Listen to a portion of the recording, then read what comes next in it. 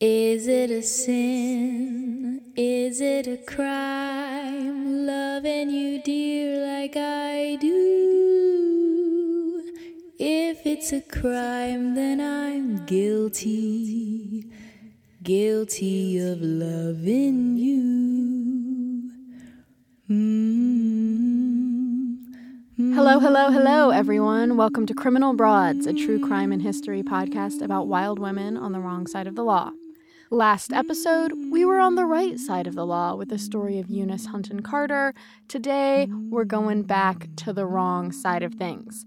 I would like to give a shout out right here in the intro up top to the person who inspired this episode. So this episode is a very special reader request. A couple months ago, I got an email from Holly Reynolds, who has a master's in history from the University of Colorado, and she told me about this very interesting Victorian era case, which was in some ways like a lot of other cases from the time, but then in other ways very different in that it was mysterious.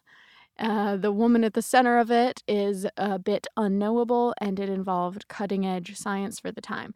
So Holly, thank you so much. I used her paper, which is, again, from the University of Colorado. It's called Science and Masculinity, the 1886 Pimlico Mystery Revisited. I use that as one of my sources, so you'll see it all in the show notes. So without further ado, listeners, let's go back in time to Victorian England. Oh, the site of oh so many crimes and just weird happenings. And we're going to hang out in the middle class for a while in a marriage that on the surface looks happy and carefree, but hides some dark secrets. Darling, I am growing old.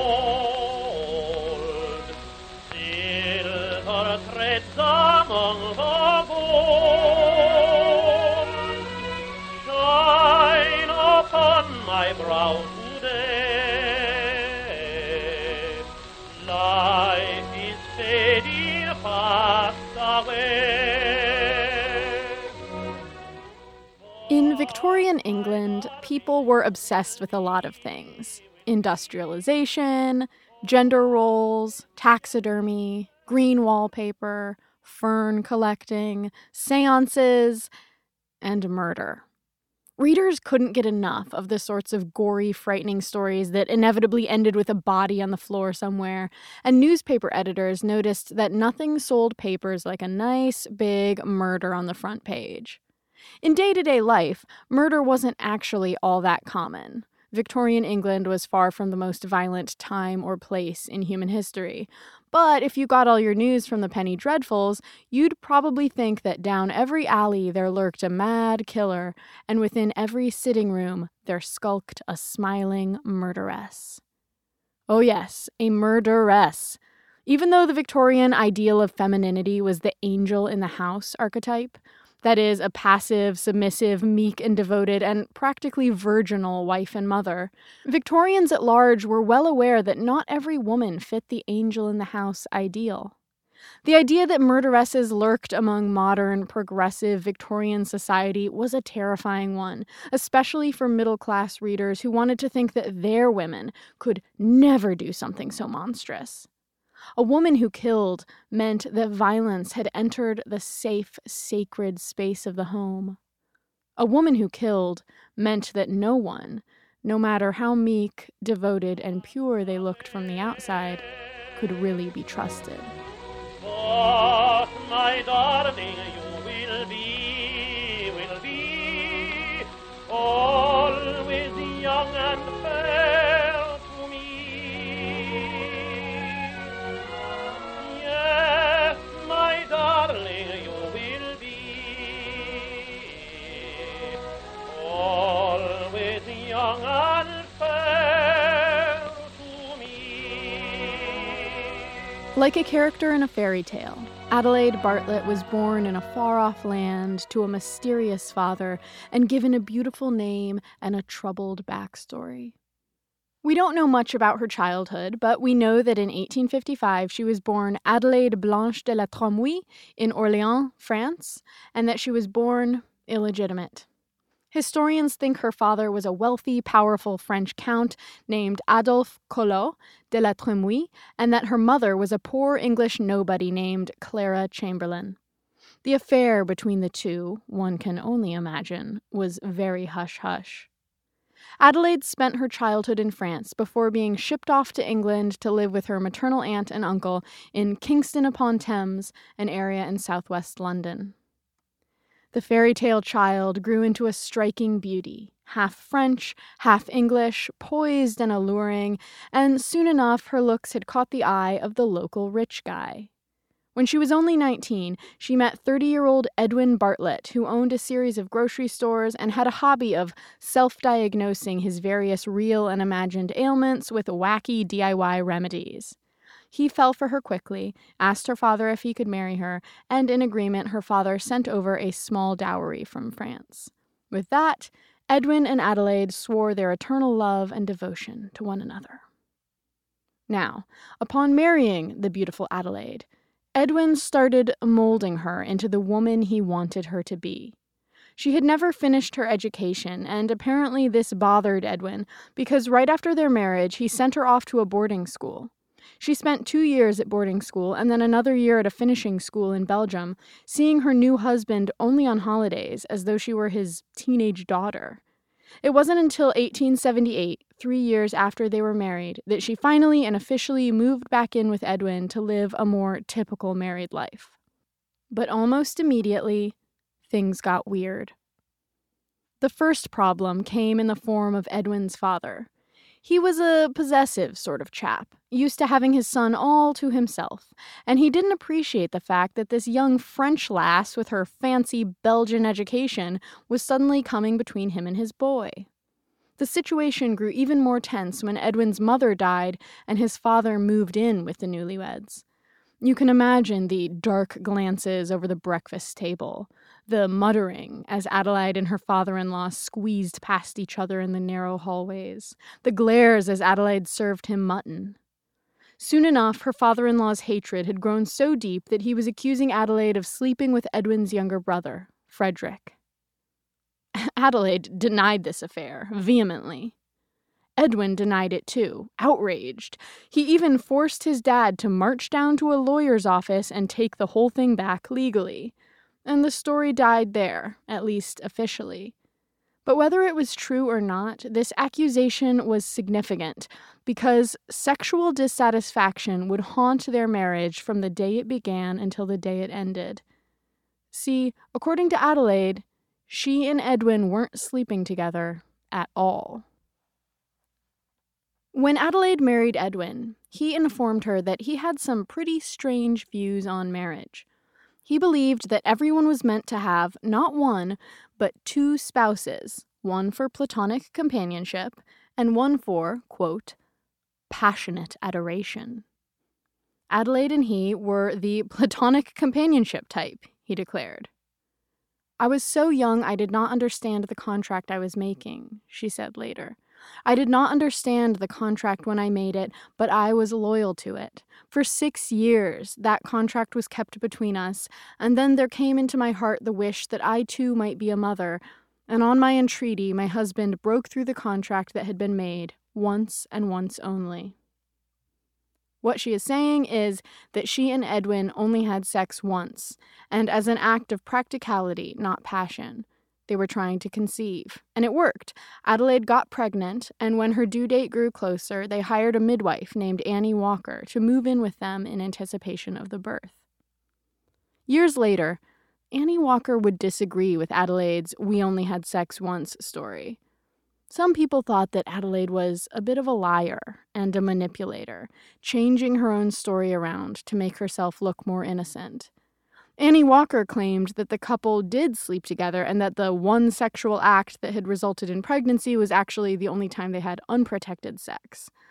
Now, this sort of uncomfortable detail shouldn't normally be anyone's business other than the couple involved, but the reason we're getting so invasive here is that years later, the sex life of Adelaide and Edwin would be playing out on a national stage, with every act, or absence of act, seemingly a matter of life and death.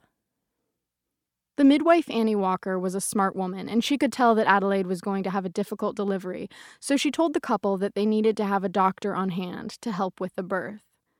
Edwin hated this idea. He complained that he didn't want another man having anything to do with his wife's body, even as Adelaide went into labor, and even as the labor grew worse and worse. As Adelaide screamed, Edwin protested and protested and protested, until finally at the last minute he realized that Annie Walker had been right all along and that they needed a doctor now. The doctor arrived just in time to save Adelaide's life, but far too late to save her baby's.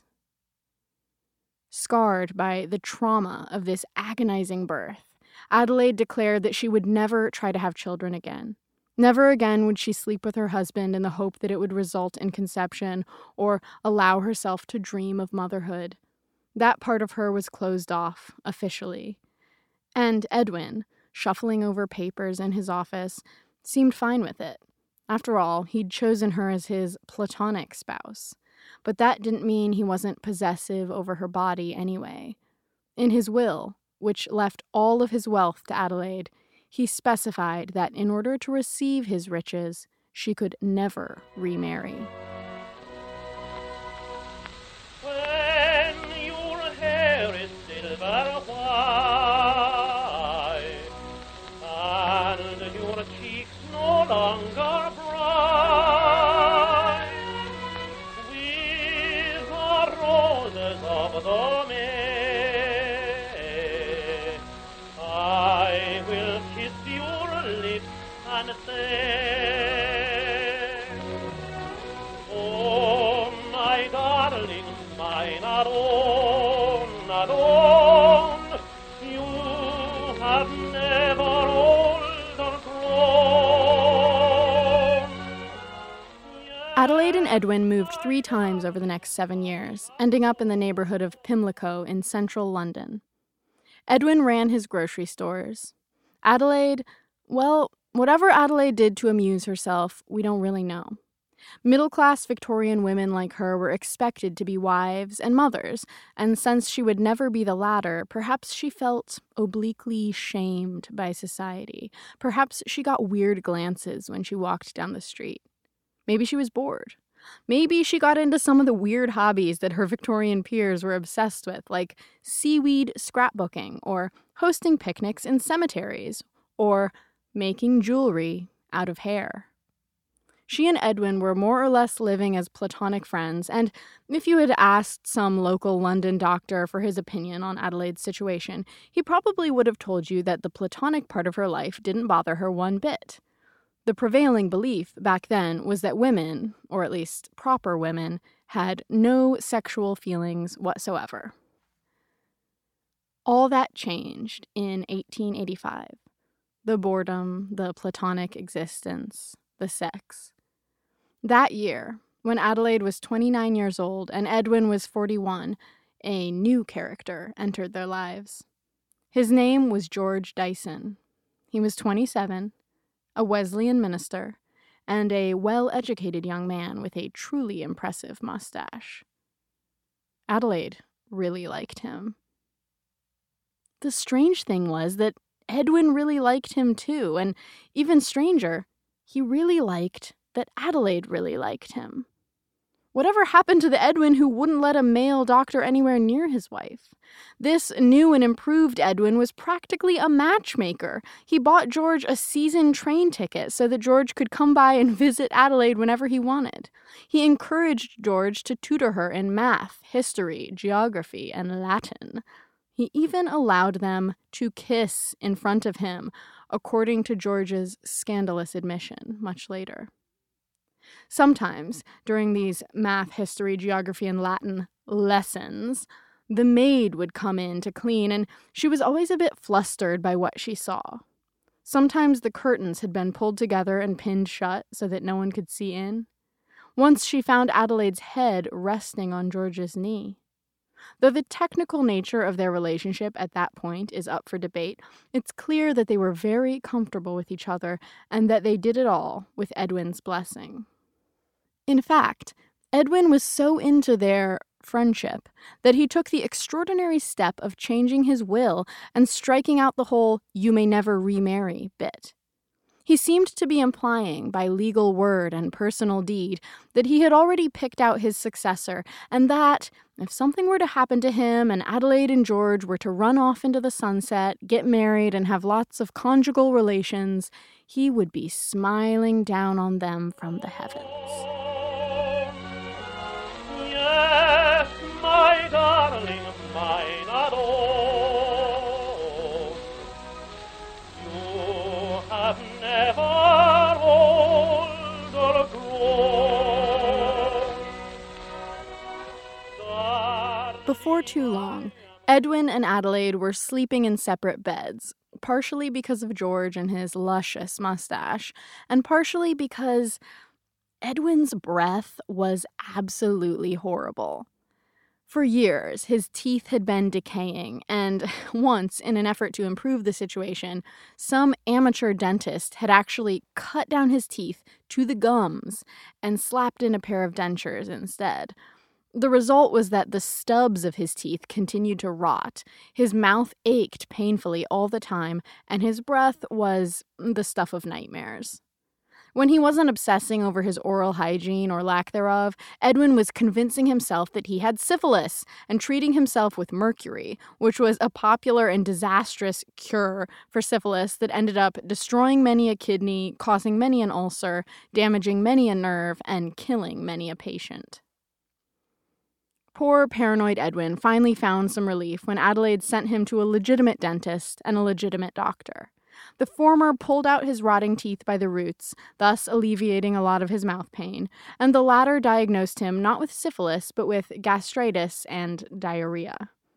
Edwin's physical health improved, but he was still an emotional wreck, depressed, nervous, and hysterical.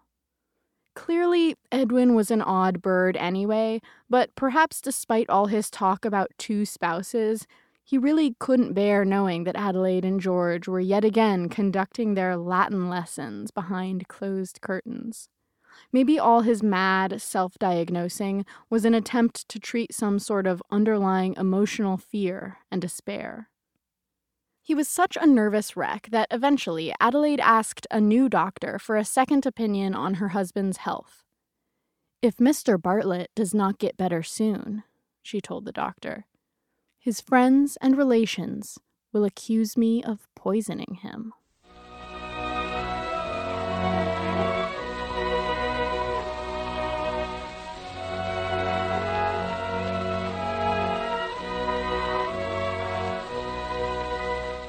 Edwin did get better after the new doctor prescribed him a simple old-fashioned remedy: stop obsessing and take a nice walk in fresh air every day.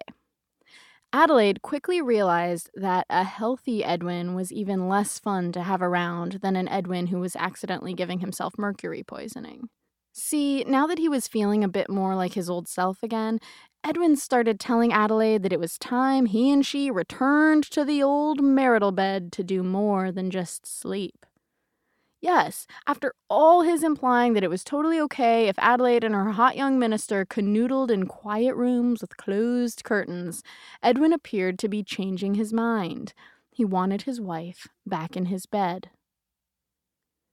You can imagine how much this horrified Adelaide, who had absolutely no interest in Edwin sexually.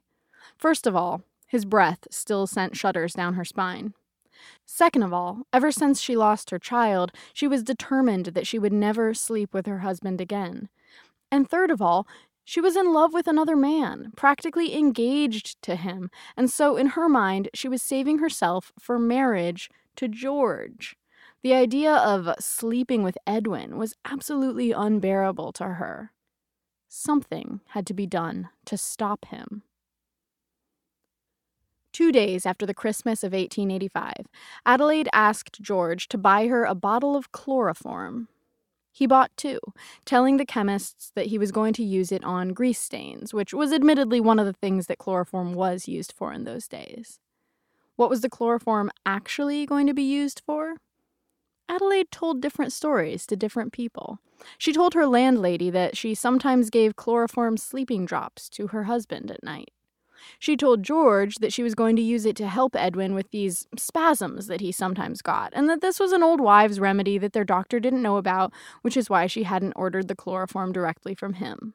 And she told her doctor that the chloroform was for resisting Edwin's advances, that she needed to remain celibate for George, and so if Edwin came at her, she planned to put a few drops of the chloroform onto a handkerchief and hold it over his nose until he passed out. On New Year's Eve, Edwin went to the dentist to get some more of those rotting teeth pulled, and came back with his mouth inflamed from the treatment. Adelaide had a festive supper waiting for him with fruitcake and brandy. The husband and the wife went to sleep as the new year came barreling towards them. George was restless. Adelaide tried to soothe him. Who knows what their last words were to each other? All we know is that, as 1885 slipped into 1886, Adelaide woke up her landlords at 4 a.m. with the chilling phrase, "Come down. I think Mr. Bartlett is dead." Darling, I am growing old. Silver threads among the gold shine upon my brow today.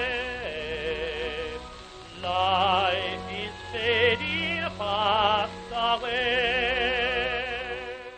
On January 2nd, 5 doctors stood over Edwin's cold, stiff body. They were going to conduct an autopsy on him to determine the cause of death, which no one had been able to figure out. Adelaide said that she found him lying face down on the floor and had poured brandy down his throat in an attempt to revive him, and then called for her landlord and a doctor. Her landlord had noticed various suspicious things in the room, like a wine glass that smelled of brandy and chloroform, but he hadn't seen anything that definitively indicated that Edwin had been killed by some substance, so the doctors needed to cut him open.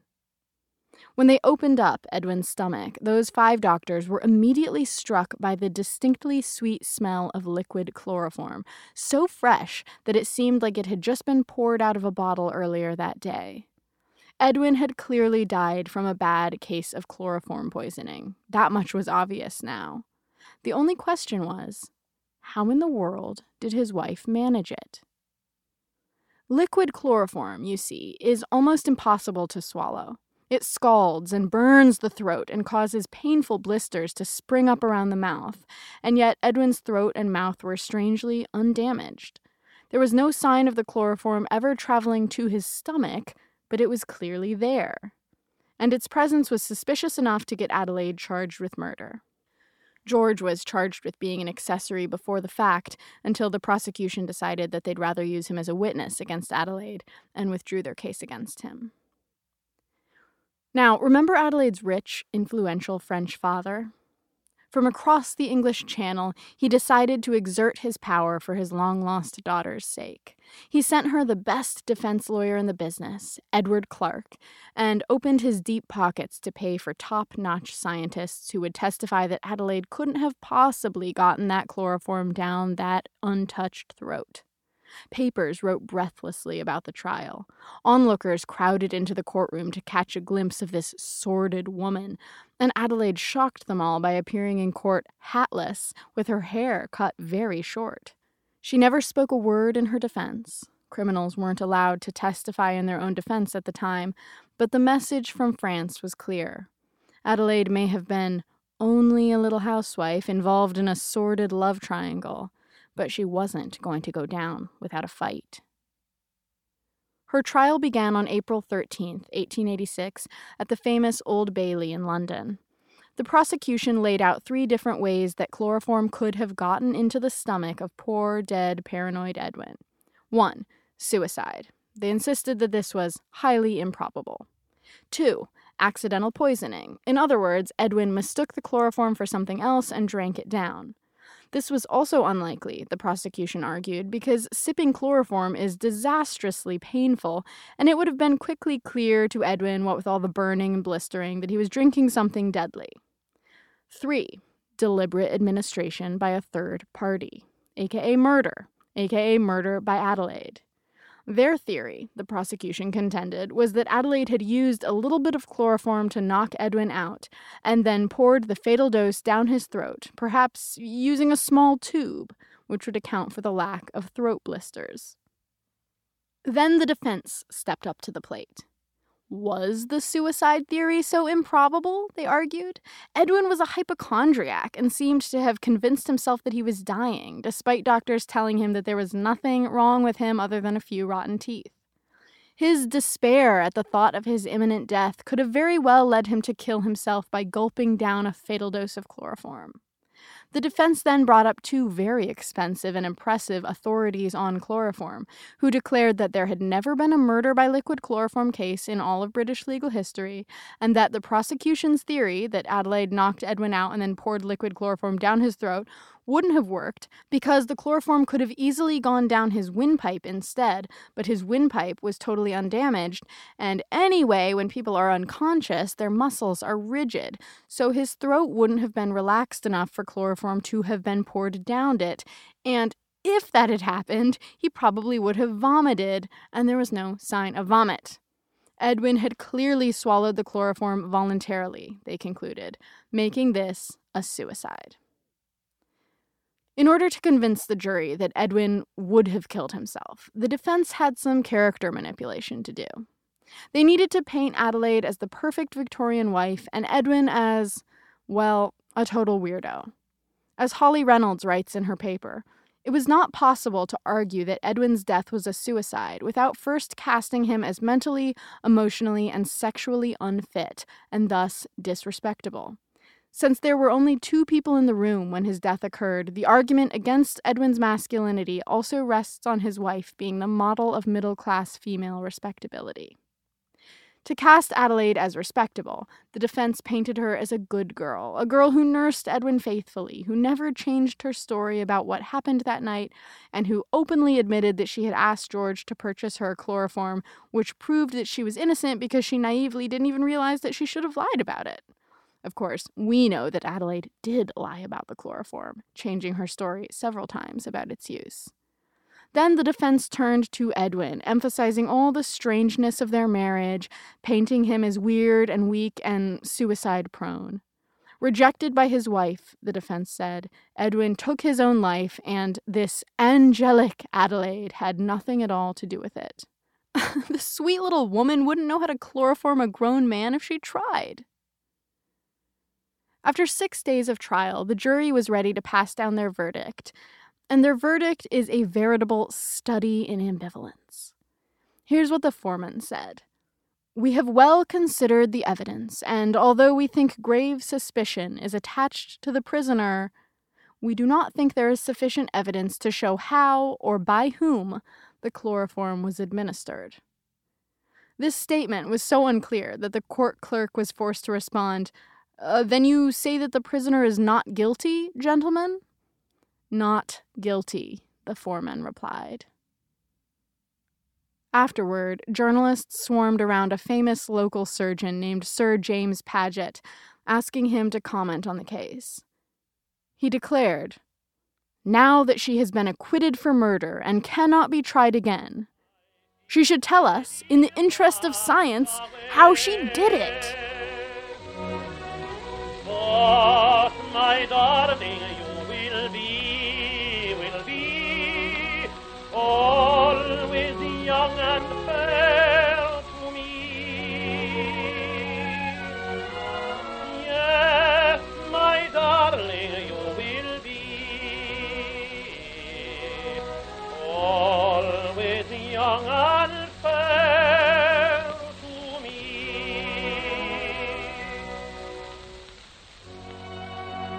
Decades later, Alfred Hitchcock would call the story of Adelaide and Edwin my favorite true mystery. And a mystery it remains to this day. No one ever found out what happened on that cold New Year's night when, somehow, Edwin Bartlett found himself with chloroform in his stomach. But people had their suspicions. Even though the courtroom erupted in cheers when Adelaide was declared innocent, a lot of folks still thought she'd done it. Adelaide certainly had the motivation to kill her husband, the same type of motivation that pops up again and again in cases like this. The desire to get rid of one unpleasant marriage so you can start a better one. It seems clear that she didn't force Edwin to swallow anything, but perhaps she encouraged him to.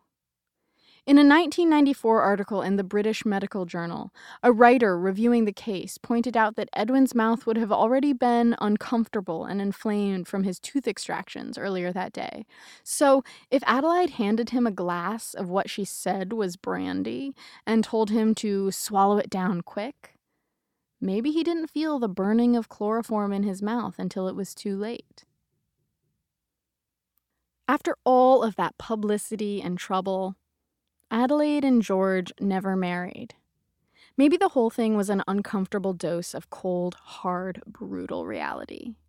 Maybe their love, which had seemed so special and sacred behind closed curtains, suddenly seemed maudlin and morbid in the harsh light of the courtroom. A love story that wasn't worth a cold body on a bedroom floor. Maybe George didn't believe Adelaide when she told him that the chloroform was going to make her husband feel better. Maybe he saw something in her, something frightening, that he couldn't unsee. He ended up moving to America and changing his name to John Bernard Walker, where he edited Scientific American and wrote a book about the Titanic and married a socialite. Adelaide's shadowy, wealthy father may have come to her rescue again after the trial, because after being acquitted, she vanished, and to this day, no one knows what happens to her. Perhaps she went back to France to claim her birthright as a mysterious man's wealthy daughter. Some say she went to America to start a new life. People wondered if she would ever marry again. In fact, she was rumored to have received 17 proposals right after the trial, including one from a clergyman. One paper reporting on this phenomenon wrote, "Let us hope that Mrs. Bartlett may be recompensed by a happy union for her past miseries. She has the matrimonial advantage of some thousands of pounds and a most bewitching pair of eyes. She is also an attentive and experienced sick nurse whose experiences of the dangers of using chloroform are sufficiently painful to deter her from practicing with that drug upon a second husband." Darling, I am growing old. Silver threads among the gold shine upon my brow today. Life is fading fast away.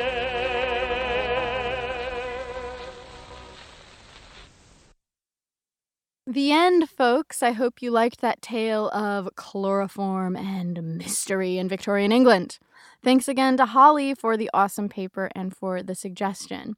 You know the drill. Follow Criminal Broads on Instagram to see a photo of Adelaide with her very fashionable short-cropped hair, at least fashionable in today's terms. Email criminalbroads@gmail.com to chat.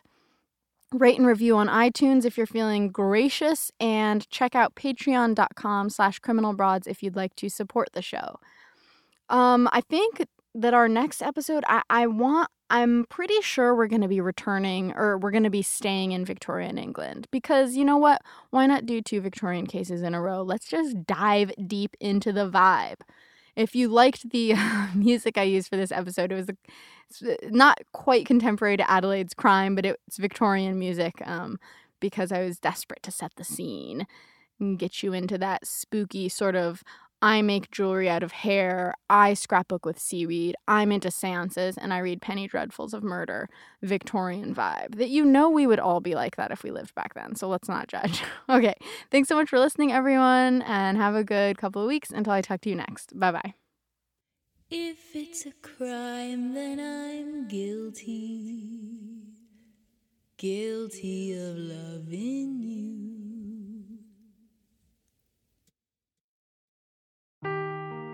Seeking the truth never gets old. Introducing June's Journey, the free-to-play mobile game that will immerse you in a thrilling murder mystery. Join June Parker as she uncovers hidden objects and clues to solve her sister's death in a beautifully illustrated world set in the Roaring '20s. With new chapters added every week, the excitement never ends. Download June's Journey now on your Android or iOS device, or play on PC through Facebook Games.